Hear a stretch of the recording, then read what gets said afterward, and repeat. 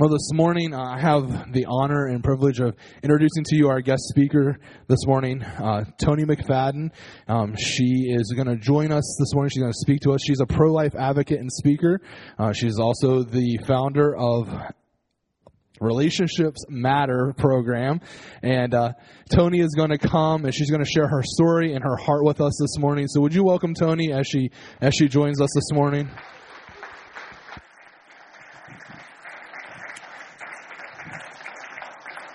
Good morning. Can you hear me okay? I'm so excited to be here. Thank you for the worship, Matt, and everyone who was leading worship. That last song really, I believe, fits with what I'm going to be speaking about today, because I just kept hearing, as we were singing that, it's His breath. It's not ours, it's His. And just thinking of those who may not know Him and they don't realize how the grace on their lives, because He is the one waking them up every morning. He is the one breathing His breath into them. And the fact that we know that is powerful, and not to take life for granted. And that we get to use our gifts and our callings to glorify His name is a powerful thing. I wanted to say thank you to Pastor Paul and Leslie. I'm so sad I don't get to meet you in person, but we'll have to make that happen. But thank you so much for allowing me to come here and share my heart on a topic that I know isn't easy to talk about, but I believe the Lord has gifted me in a way to be able to relay this message that will empower us as the body of Christ. So before we even begin, I need the Lord's help in that. So if we could pray one more time. Holy Spirit, would you come? You are already here. I don't even need to ask you to come. You are here and you are in this place. Lord, I ask that you would help me to be your vessel, to share what you would want your people to hear this morning, Lord. God, I know what's on my heart, Lord, but I'd rather say what is on your heart. You know the stories of everyone sitting in this room. You know exactly what they need to hear. And I thank you that you're an intimate God. I thank you, Lord, that you are so detailed as you walk us through this life. God, I ask for freedom. I ask for your anointing. I ask that hearts would be changed, and that we would be empowered by your Spirit to walk in love, forgiveness, and grace. Lord, I thank you for the cross. I thank you, Lord, that none of us would be here proclaiming your name if you did not open our eyes to the truth. And we lay this service down at your feet, and we ask you, Holy Spirit, to blow on it and do what only you can do. In Jesus' name, amen. Okay, so I am a pro-life activist and speaker, and this has been a journey for me to get to this place. And I'm not sure if you know, but in a couple of weeks, January 16th is Sanctity of Human Life Sunday. And that's where churches all around the United States will acknowledge the over 62 million babies who have lost their lives from abortion. Again, I want to explain that I know this is not an easy thing to talk about, but as I said, I believe the Lord has gifted me to be able to share with you with compassion, but also with conviction. Abortion is the greatest human rights issue in our country. It's the greatest human rights issue we are facing in America. And I cannot think of anything I would rather do than stand and be a voice for the voiceless, to be a voice for preborn babies. But I also want to be a voice for the mothers. We love them both. We have to love them both because their crisis, what they're going through, is real. So we need to acknowledge that as well. I want to begin by saying that I have been the woman in that crisis. And I will get more into my story later, but I want to bring that across so that you know I've been there. I've sat in that abortion clinic. I've been that scared teenage girl who thought abortion was my only option. But what I've learned in my journey in following Jesus is that he's too good to keep us where we are. And he will use everything. He does not waste anything. So this is why it is always an honor and a privilege for me to even be able to speak on this topic, because it shows the goodness, the grace, and the mercy of our God. So before I begin, there's two basically points that I want to make, and we could put that first point on up here. It says, God's perspective of life in the womb should define how we value life in the womb. And number two, a lack of God's perspective in the womb will cause us to devalue life. Because if we don't have his perspective of life, we degrade it. We see it through our lens instead of his. And I'm going to talk a little bit more about that. So again, Sanctity of Human Life Sunday, this is why I was telling Pastor Rob, I'm booked every single Sunday except for one, because this is the time where a lot of churches will talk about this. But I'm believing that it won't be just in the month of January that churches begin to talk about this, that it will be more than just around Sanctity of Human Life Sunday. So I have an opportunity to encourage you, church.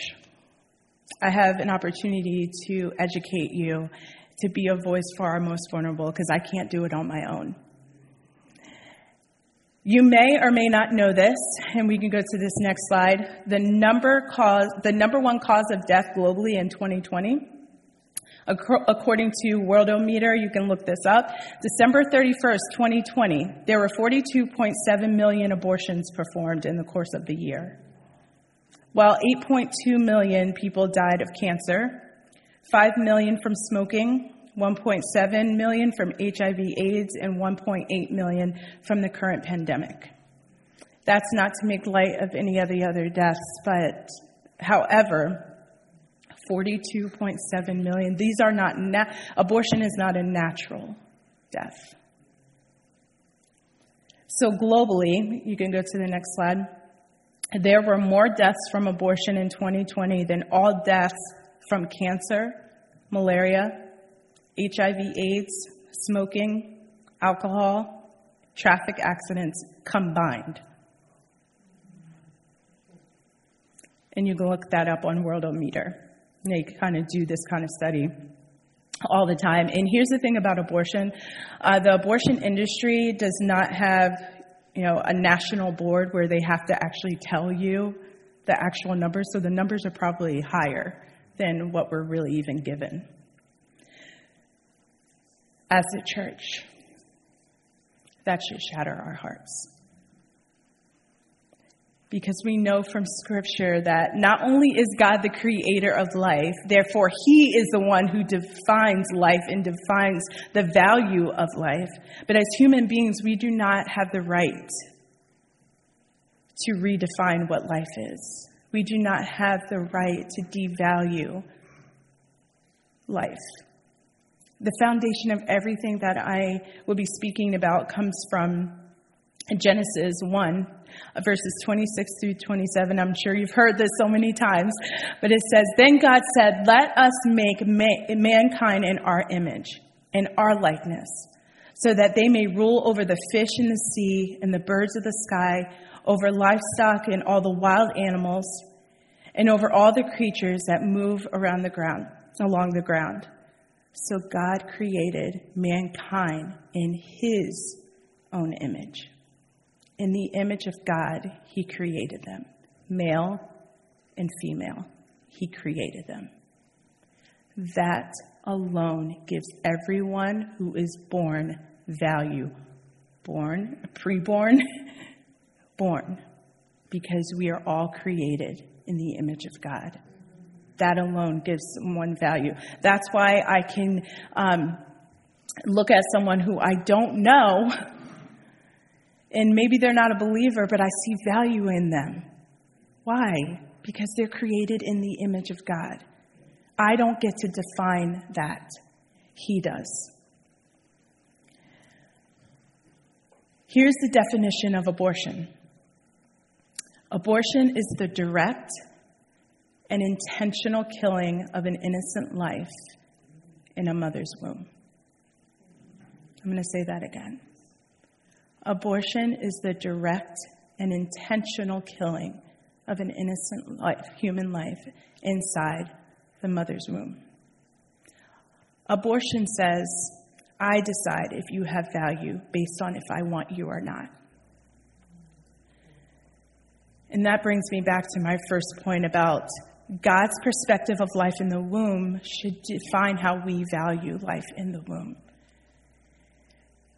Why and how does God show in his word that he values life? How does he show that? And we already read in Genesis 1 that he does that. But also very familiar verses as well is in Psalm 139, 13 through 16. Now again, I know you've heard this before, but in the lens of what I'm talking about, I want you to hear this scripture in a different way. For you created my inmost being. You knit me together in my mother's womb. I praise you because I am fearfully and wonderfully made. Your works are wonderful. I know that full well. My frame was not hidden from you when I was made in the secret place. That verse right there, made in the secret place. Before a mother even knows she's pregnant, the Lord is knitting this baby together in the womb. When I was woven together in the depths of the earth, your eyes saw my unformed body. All the days ordained for me were written in your book before one of them came to be. Psalm 127:3. Children are a heritage from the Lord. Offspring, a reward from them, for him. Proverbs 31:8.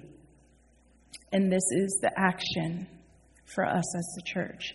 Speak up for those who cannot speak up for themselves, for the rights of all who are destitute. So you can see the world and those who would call themselves pro-choice are not looking at human life this way. They are devaluing them based on the circumstance or because they don't want religion to be a part of that. That's not our identity. That's not our worldview. And we don't have to cave behind those arguments. We need to hear them. We can see them. I was telling Matt earlier when I was talking to him earlier about this, I said, I always ask questions of the pro-choice side. Because I want you to explain your position to me of why you believe what you believe. I don't want to tell you or make assumptions. I want you to have to break that down and explain to me. And usually it breaks down not in a good way. But Jesus did that. He asked really good questions so people had to reveal their own hearts. That's not my job. My job is to ask these questions and let the Lord do the rest. I did not always see God's perspective and value for my own life, let alone the value of preborn babies. So I was a senior in high school, and I remember sitting in the waiting room of an abortion facility. And sitting right across from me was my boyfriend, my off and on boyfriend for 2 years, and my best friend was sitting next to me. So these are the two closest people in my life, but in this moment, I feel absolutely alone. And I'm sitting here for the first time thinking, how did I get to this place? And what I realized it wasn't just this act alone or this event alone that brought me to this place. It was decisions I was making long before. Each and every one of us is building what I would call a foundation for our lives. And we're either building on what is true, or you're building on whatever you feel like and whatever you feel is best for you. And I was born into a sandy foundation, I would say, and didn't always have the best view of what relationships were supposed to look like. And when you don't have God as your foundation, you're grabbing onto anything to give you some kind of worth. And by the time I got into high school, I was kind of following along with whatever my friends were doing. And I thought, this is the first guy that really paid attention to me. He was a year older than me in school. He was the quarterback on the football team. No, I was not a cheerleader. But he was attractive. He was older. He was like 6'2", and the first guy who actually really paid attention to me. Now, in my mind, I thought, we could just do everything, but we won't do everything. You know what I mean by that? But then all my friends around me were already, so I thought, oh, well, maybe it wouldn't matter. Well, things started to turn my senior year. My senior year, he went off to college. And because I was insecure, I thought, well, maybe if we sleep together, then he won't leave me. Now, that sounds ridiculous coming out of my mouth now because I know who I am, and that's just not what I stand for anymore.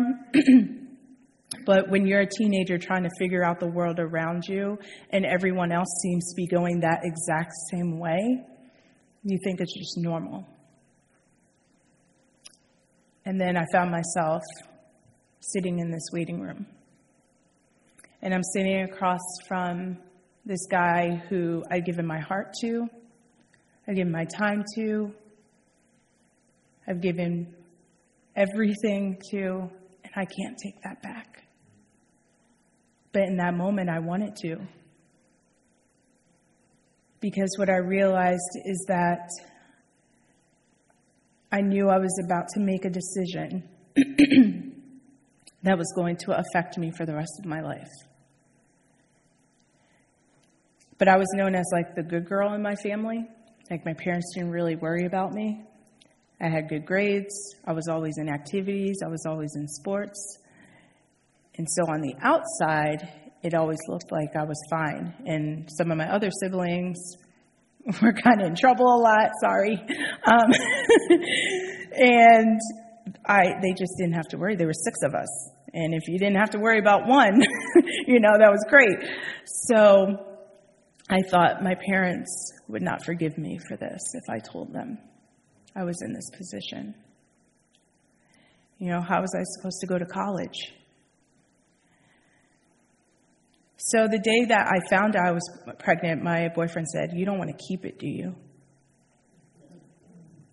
And my best friend said, "You cannot keep this baby." And I justified aborting my baby mainly out of fear. I remember when they called my name in the abortion facility to get a sonogram. Why do you need to get a sonogram? They want to know how far along you are so they know how much money you're going to have to pay. I was 7 weeks along. The monitor, when I lay down, was faced away from me. And for some reason, I asked if I could see the monitor, and the nurse was kind of frustrated with me, which kind of surprised me. "You don't need to see that." But I insisted. And as she turned it around, before I could say anything, she said, "See, it's nothing. It's just the size of a pea." And in my uneducated teenage mind, I thought, okay, it's not a baby. I knew it was a baby. But in that moment, she gave me false hope. It didn't look like a baby on the screen.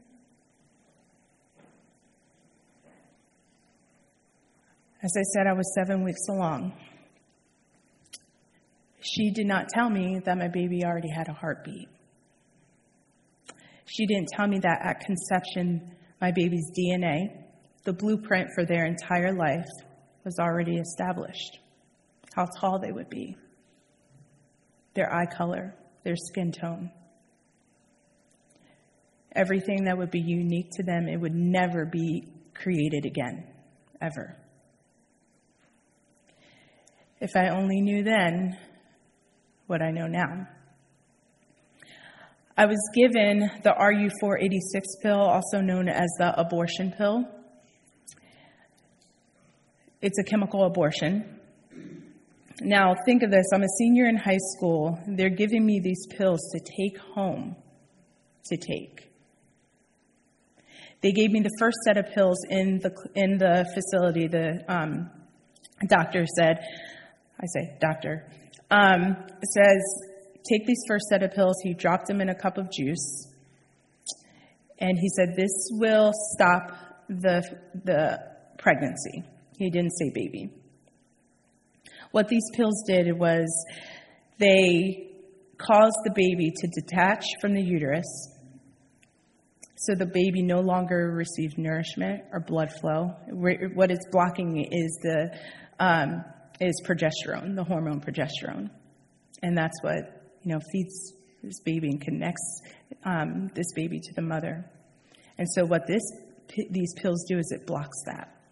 And then 24 to 48 hours later, after the baby has starved to death and passed away, you take the second set of pills to expel pregnancy. But my pills didn't work. And I'm still not sure why. 2 months later, while I was in school, I started getting the most excruciating pains I've ever felt in my entire life. And out of fear, I didn't tell the school nurse what was going on. But the last thing I remember is, and this is not to be graphic on purpose, but this is the reality of abortion. And most people think, oh, it's 7 weeks. That's okay. No, there were blood clots the size of my fist leaving my body. I was hemorrhaging. I didn't know what hemorrhaging was. I'm a teenager. I don't know any of this. But I remember laying in fetal position in my bed, praying all of this would be over. And let me not forget to mention, my boyfriend broke up with me the day after he went to the abortion facility with me. So not only was I dealing with the heartbreak of that, but I just went through something very traumatic all by myself. And my life began to spiral out of control. And I wasn't even making the connection between my abortion and my actions afterwards. One thing I do want to point out, I don't have a slide for this, but this is something very important for all of you to know, is that if a girl ever takes the RU486 pills, she takes the first set and she regrets it. They have what's called the abortion pill reversal.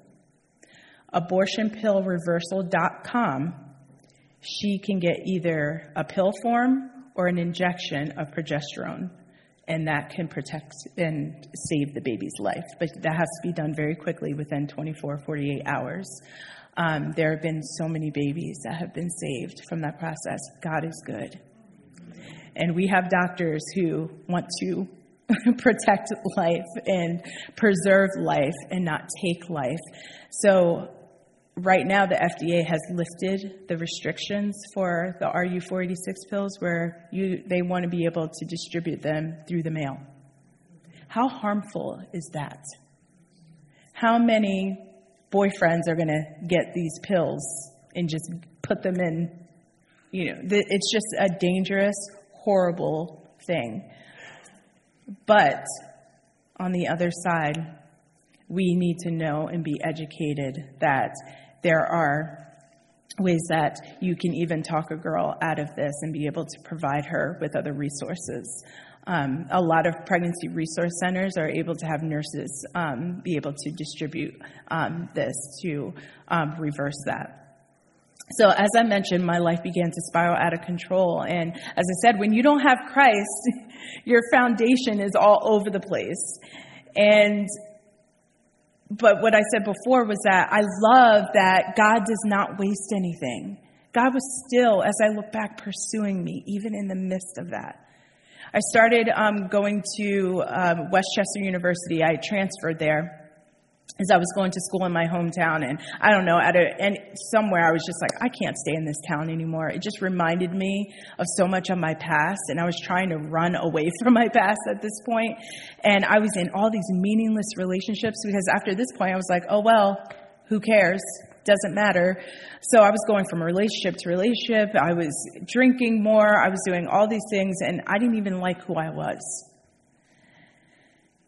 And God knew that. And I couldn't explain that to people, but my actions were very destructive.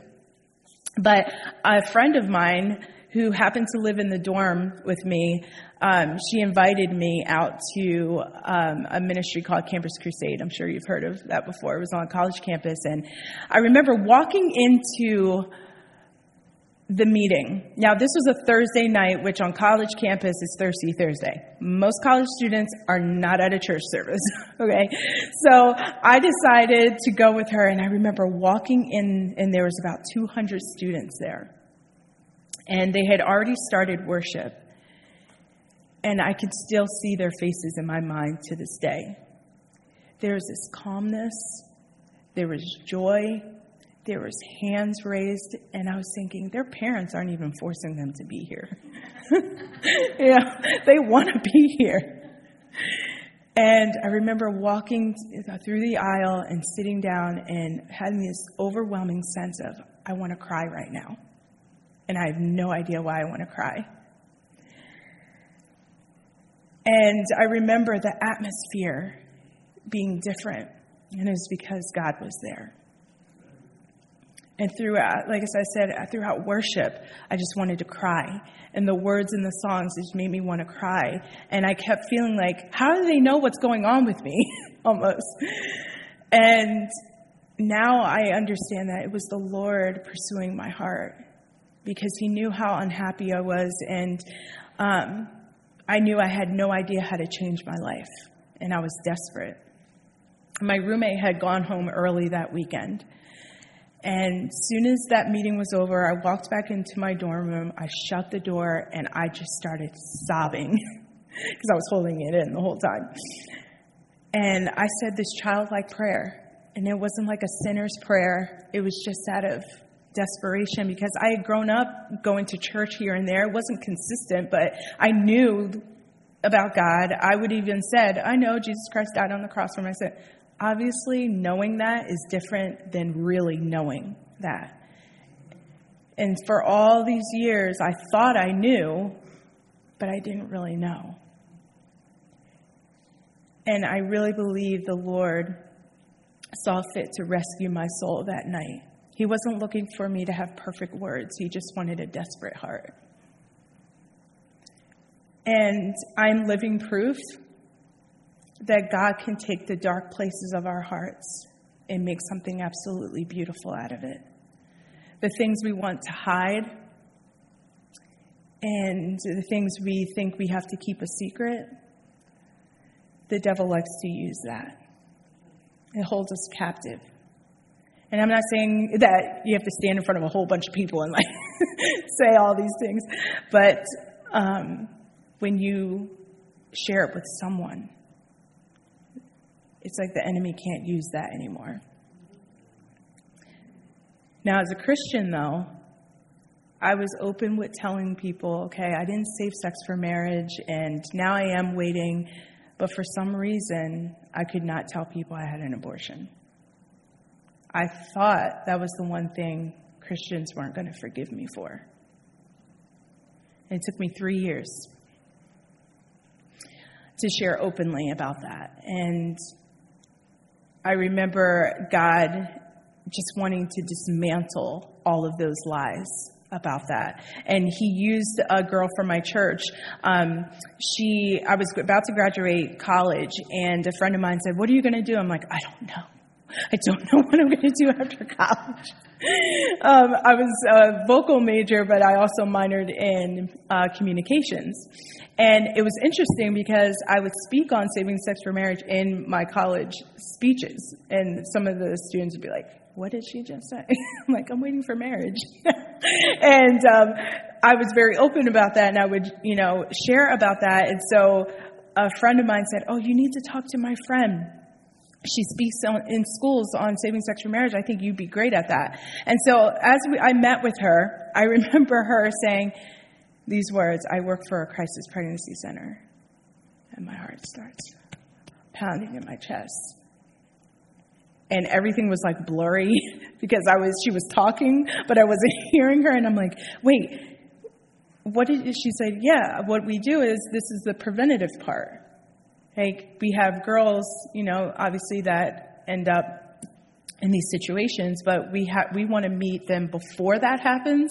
So what I do is I go into the schools," and she had a team of people that, we're waiting for marriage, and we share with them. We can't talk about God in the public schools, but we're giving them God's truth and telling them their worth. And I was like, this would be so perfect for me. But in the back of my mind, I was thinking about my abortion.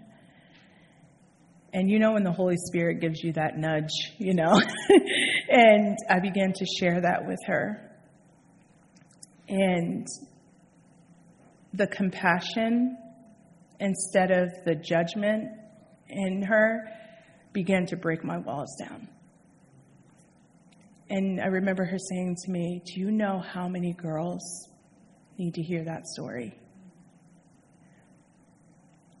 The hardest part of my healing was acknowledging that I ended the life of my child.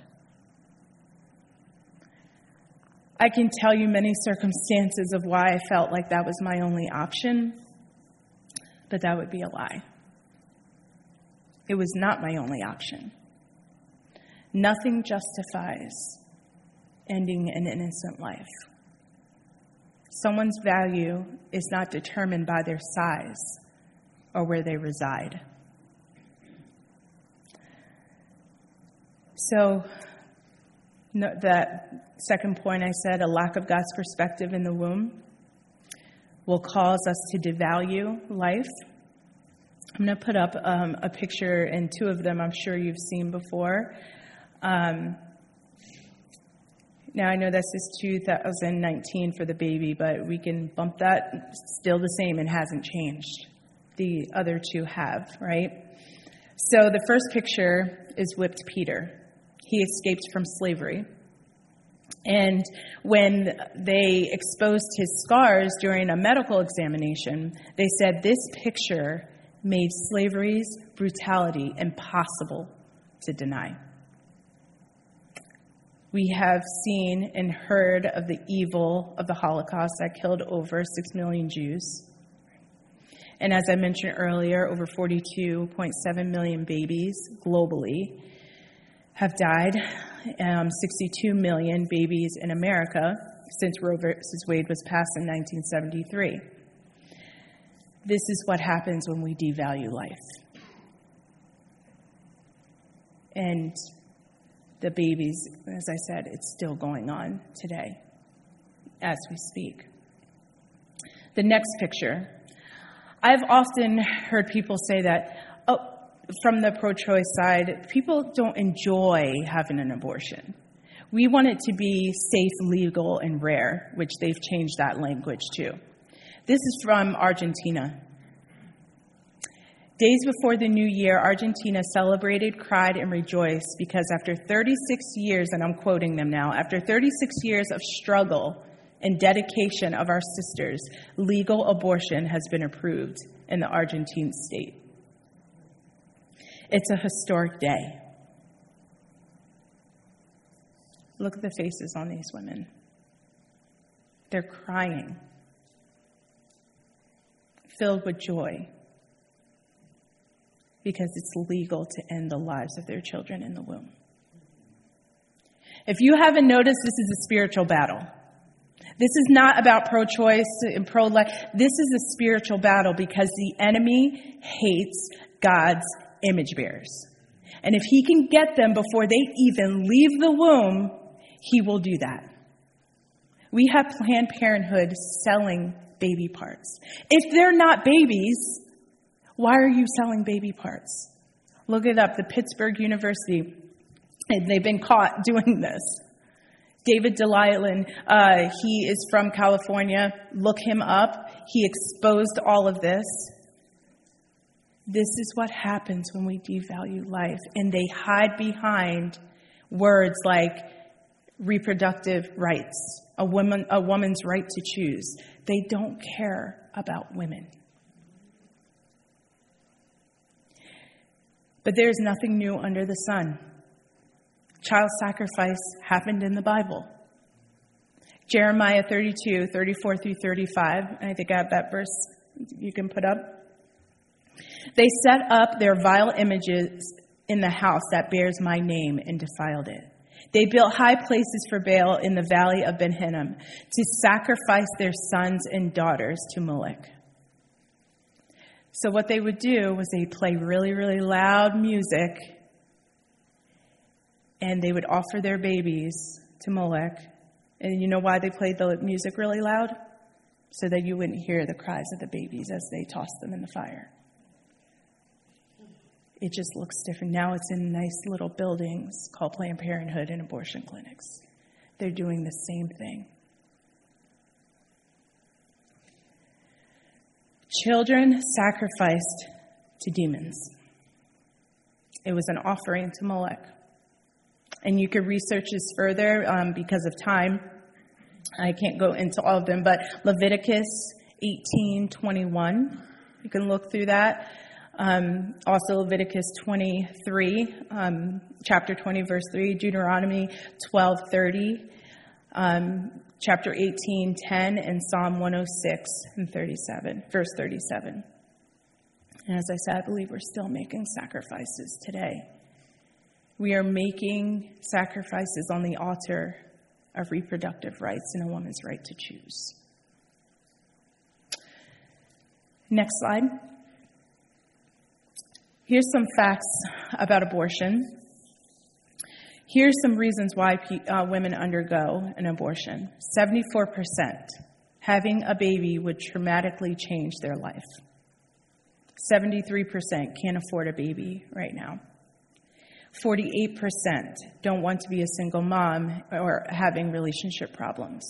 38% have completed my childbearing. 1% victim of rape. 0.5% pregnancy is a result of incest. Now, I'm pointing this out for a couple of reasons. Number one, this is from Guttmacher Institute. If you don't know who Guttmacher is, he was a eugenicist. Okay, this is a liberal. This is from a liberal website. Okay, so this is not from a pro-life site. This is actually from a liberal site who is for abortion. This is a percentage because I get a lot of people who will say to me, well, what about a woman who is raped? What do you say about that? Number one, I'm going to look at that woman and say, that should have never happened to you. That is horrific. No one should have something taken away from them that wasn't theirs. I'm also going to say that that baby should not have to pay for the crime of its father. That father should get the highest degree done to him, which in the United States, he's never going to get the death penalty. He's never going to get the death penalty. He might be out in a year, maybe even less. So I'm not going to say that the child should pay the death penalty for what the rapist did.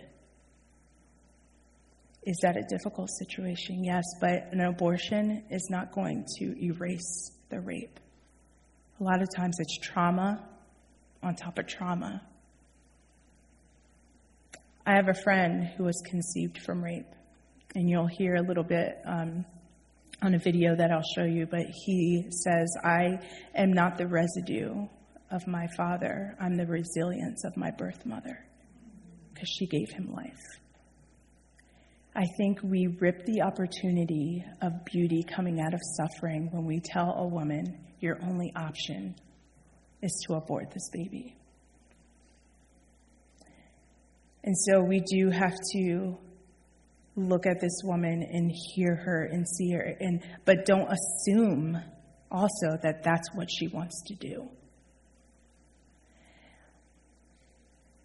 But a lot of times, the real question, the real reason why they're asking that is because they want to justify all the other abortions that are usually out of convenience. So I was telling Matt this as well, I am pro-life from womb to tomb. I don't think, I want abortion to be abolished. Yes. Ended. Every single human being should have the right to be born. And when Roe versus Wade is overturned,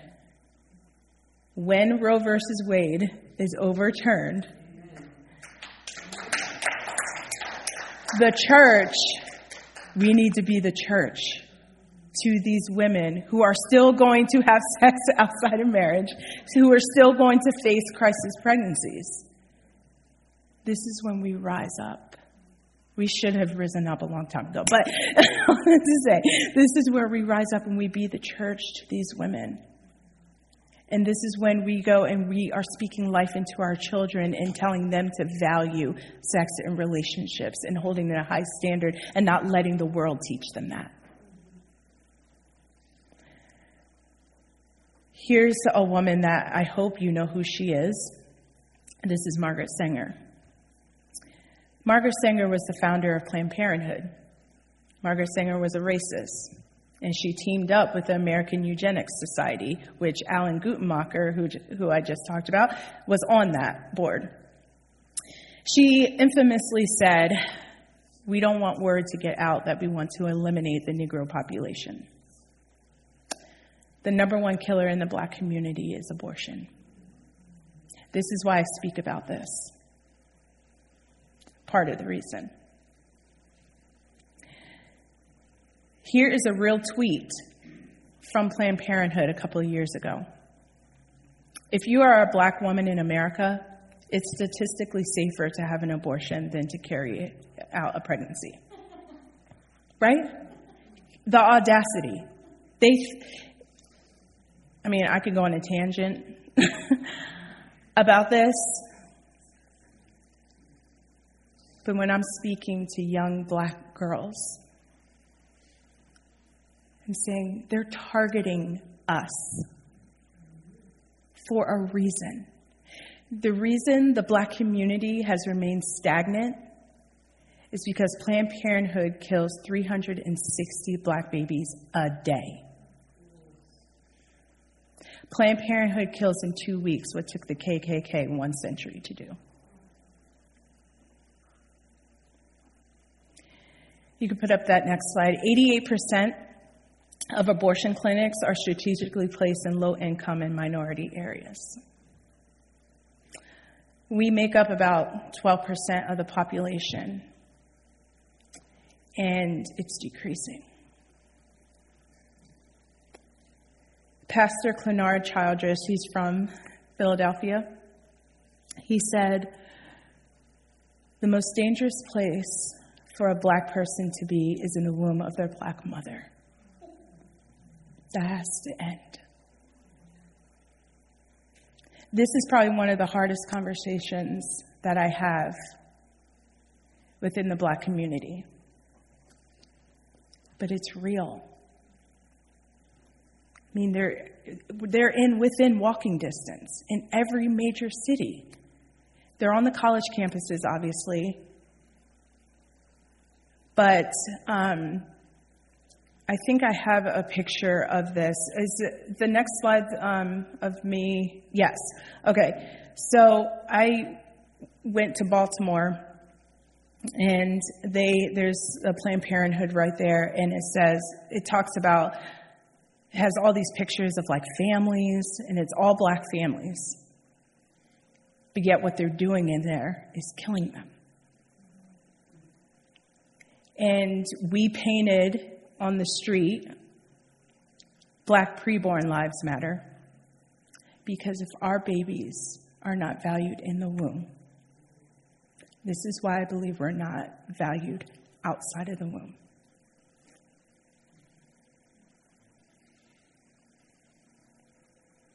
We have to raise the standard.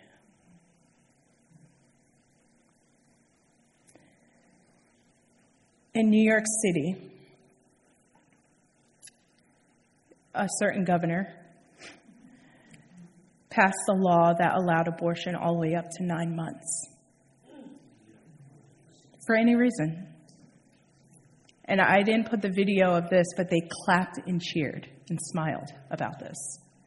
And you know what else they did? You can show that picture.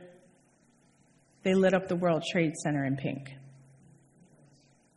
How demonic is that? They're celebrating death. What is there to cheer about ending the lives of innocent preborn babies? And for years, in New York City, more black babies were aborted than born alive. I can't be silent about that. I cannot be silent about this issue. We cannot be silent about this issue. Because God cares about this. So the black community has not grown, as I said, and we've remained stagnant because of abortion. And I had some friends from Live Action. They did a video to show that, it's rare, which I'm praying it's not going to be rare any longer, that we're talking about this in the black community. But they made this video to give a picture that we are awake. And we do know the agenda of Planned Parenthood, and it's going to stop. So we can play that video quick.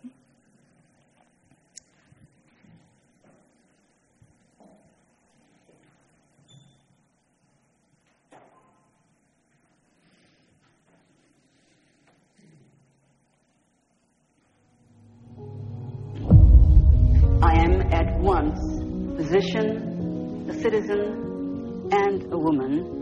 And I am not willing to stand aside and allow this concept of expendable human lives to turn this great land of ours into just another exclusive reservation where only the perfect, the privileged, and the planned have the right to live. The number one killer in the black community is the direct and intentional killing of a human life inside the black woman's womb. Race became an issue in the reproductive health care debate with the introduction of Margaret Sanger and Clarence Gamble's Negro Project in 1939 that sought to bring about a major birth rate reduction among American Negroes. We do believe that more than anything else, abortion is racism.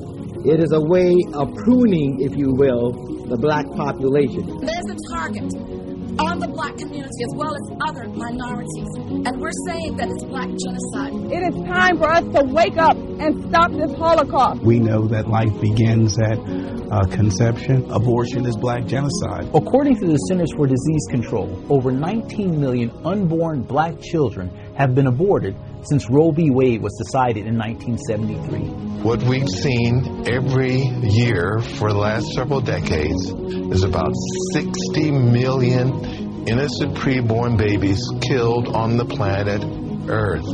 It's a global holocaust and war against babies. But what happens to the soul of a nation when we allow thousands of babies to be aborted every day? My son was born a little less than 6 months. He was born 2.1 pounds when he came into the world. I think I'm holding my son in the palm of my right hand down to 1.9. I think I'm holding him for the last time. And that's when God answered my prayer. And he simply said, Walter, this is what's supposed to be on the inside of a woman. And at that point, I knew. I bought that story that it was to help my community and that it would make a stronger community.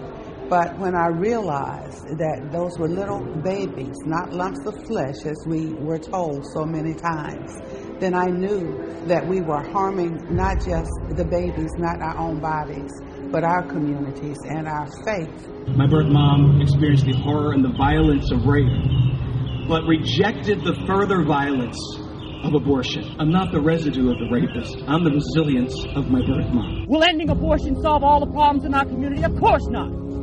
But we will not solve any problem in our community while abortion still exists. This is the beginning of a new civil rights movement. And I want you to know that you are part of a movement of hope.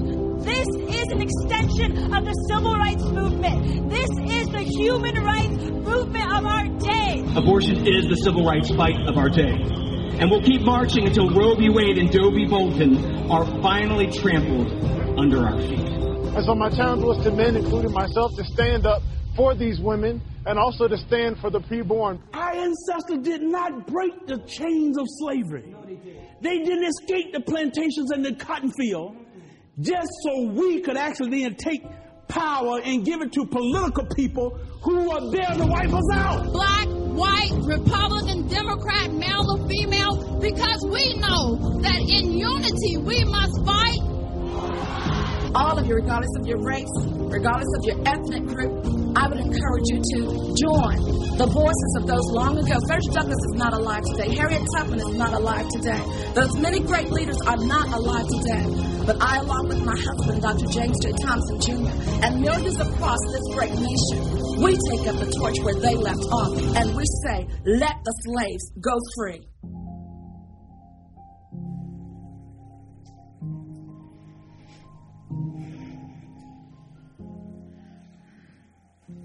I could watch that so many times, and it still stirs this empowerment in me to keep using my voice, because this matters.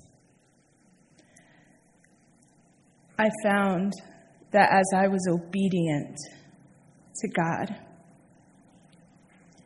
and I allowed Him to heal me, and He began to put that identity in me, as we were talking about earlier during worship.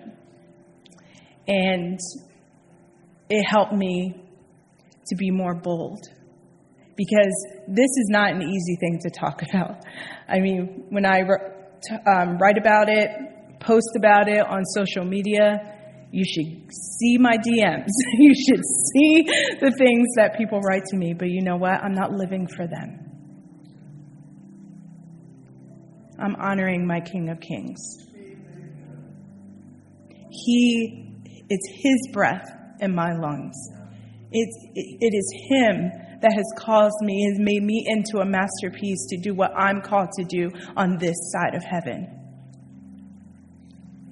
You know, God is so good, because not only did He redeem me, but He went beyond what I could ever think or imagine.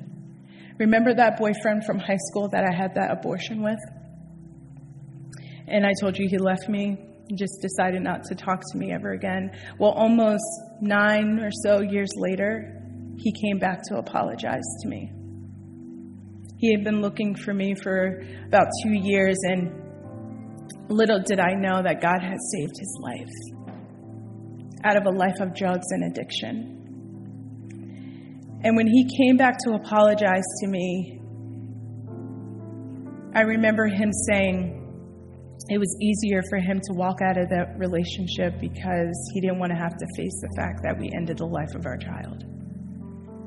And in that moment, I realized abortion does not just affect women, that it does affect men. Why? Because God has called men to protect.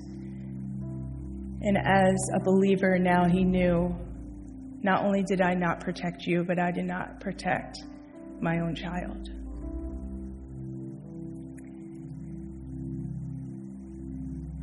And less than a year later,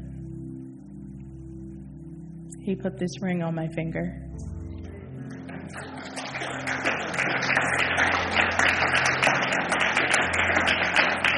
We have been married for 12 years. You could put that picture up of... Yep.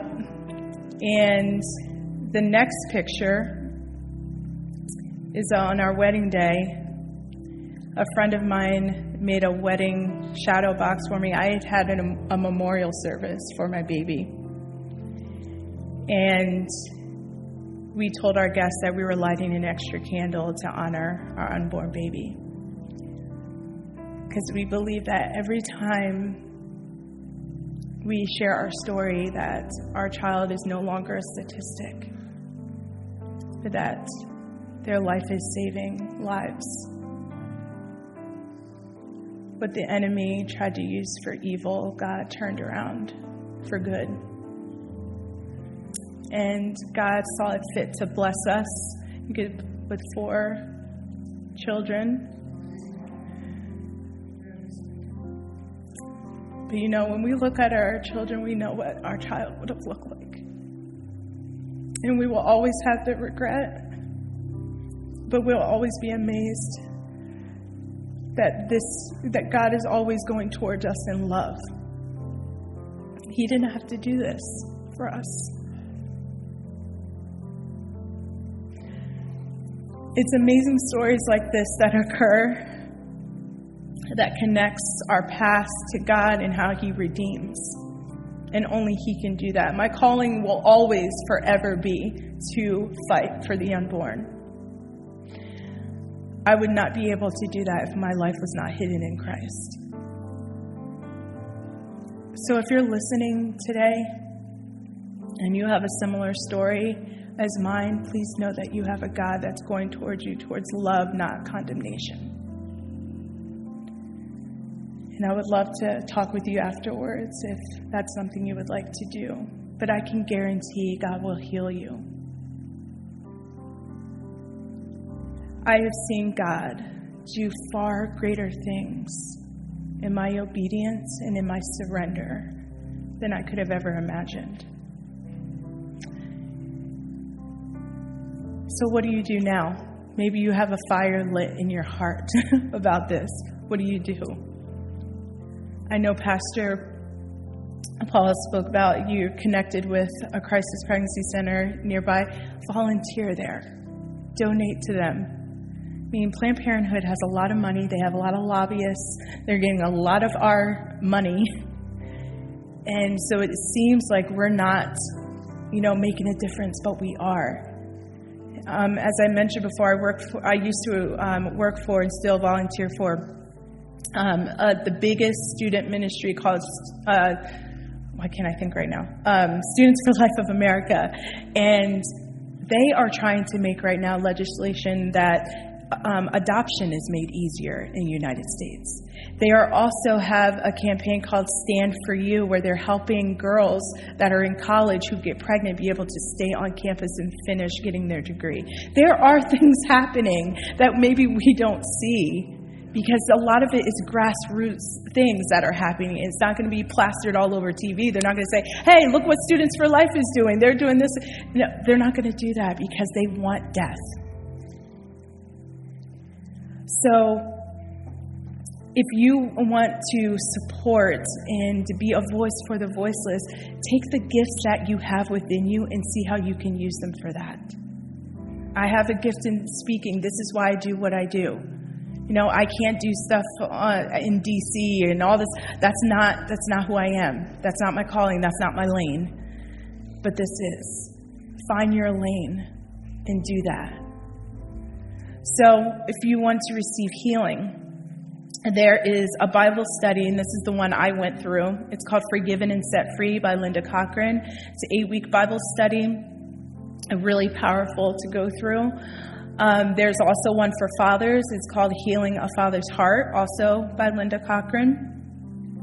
There is a ministry in Pennsylvania called Deeper Still Ministries. It's a weekend retreat where if you've had an abortion, it can be husband, wife, it could be by yourself. There's a group that does it together annually. If you look up Deeper Still, wherever location you're at, You can get connected that way. If you want to learn about the Black genocide and how abortion is affecting the Black community, there's a really good documentary called Mahafa 21. It's free on YouTube. It's very long, but it's very educational and will be able to equip you on how this has affected us even till now. And lastly, there's support after abortion.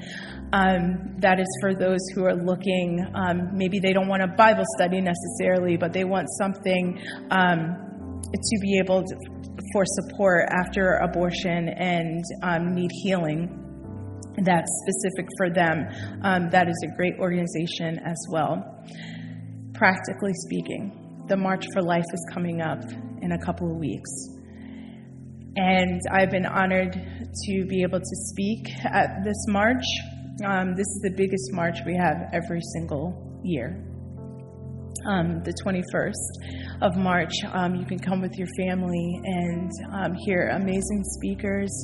And I believe one of them might be Kirk Cameron. I think he's one of the speakers. And Matthew West will be doing music, and there'll be a bunch of speakers. And you're just so encouraged by thousands upon thousands of people who are standing for life. And then we march, and it is amazing. It's just an amazing experience. So that is also something you can do. Their theme this year, the next slide, is equality begins in the womb. And that's basically what I've been saying. If we do not know how to protect those in the womb, we should not be surprised how we treat life outside of the womb. And I am launching my book called Redeemed, My Journey After Abortion. This is not what the cover is going to look like, but it should be coming out very soon. And the reason I wrote this book is for those who have walked through abortion, those who need healing and maybe have never shared it before, and also to help those who want to, how to talk to someone who's been through it, and equipping you to be able to meet a woman where she's at with this. And so I'm very thankful for that. And if you want to reach out to me social media wise, I'm on all of those platforms as well. Can I pray before the worship team comes? Jesus, I know you are the giver of life.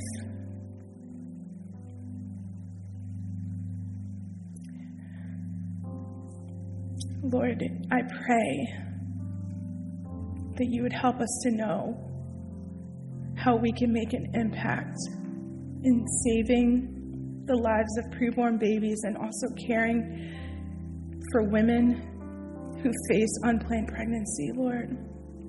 That the church would know how to meet women in these crises, Lord. And I pray that women who find themselves pregnant would run to the church and not away. Lord, I pray for anyone who has had an abortion, or they know someone who's had an abortion. Lord, I pray that your hand of grace and of mercy would fall upon them right now. You are not a God who condemns. You died on that cross to save us from our sins, so that we don't have to pay for our own sins. You did that for the joy set before you, Lord. I pray no one, even men who maybe paid for an abortion or encouraged an abortion, will walk out of here feeling condemned, but feel that the Lord wants me to be set free. Jesus, do the work that only you can do.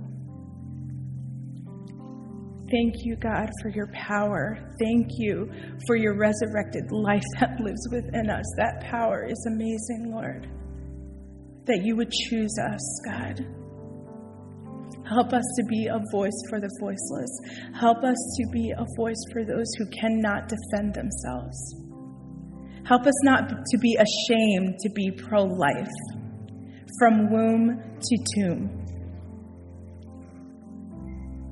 And I pray for the Black community, Lord, that we would wake up, God. that we would no longer be stagnant and not grow, but that we would thrive in the name of Jesus.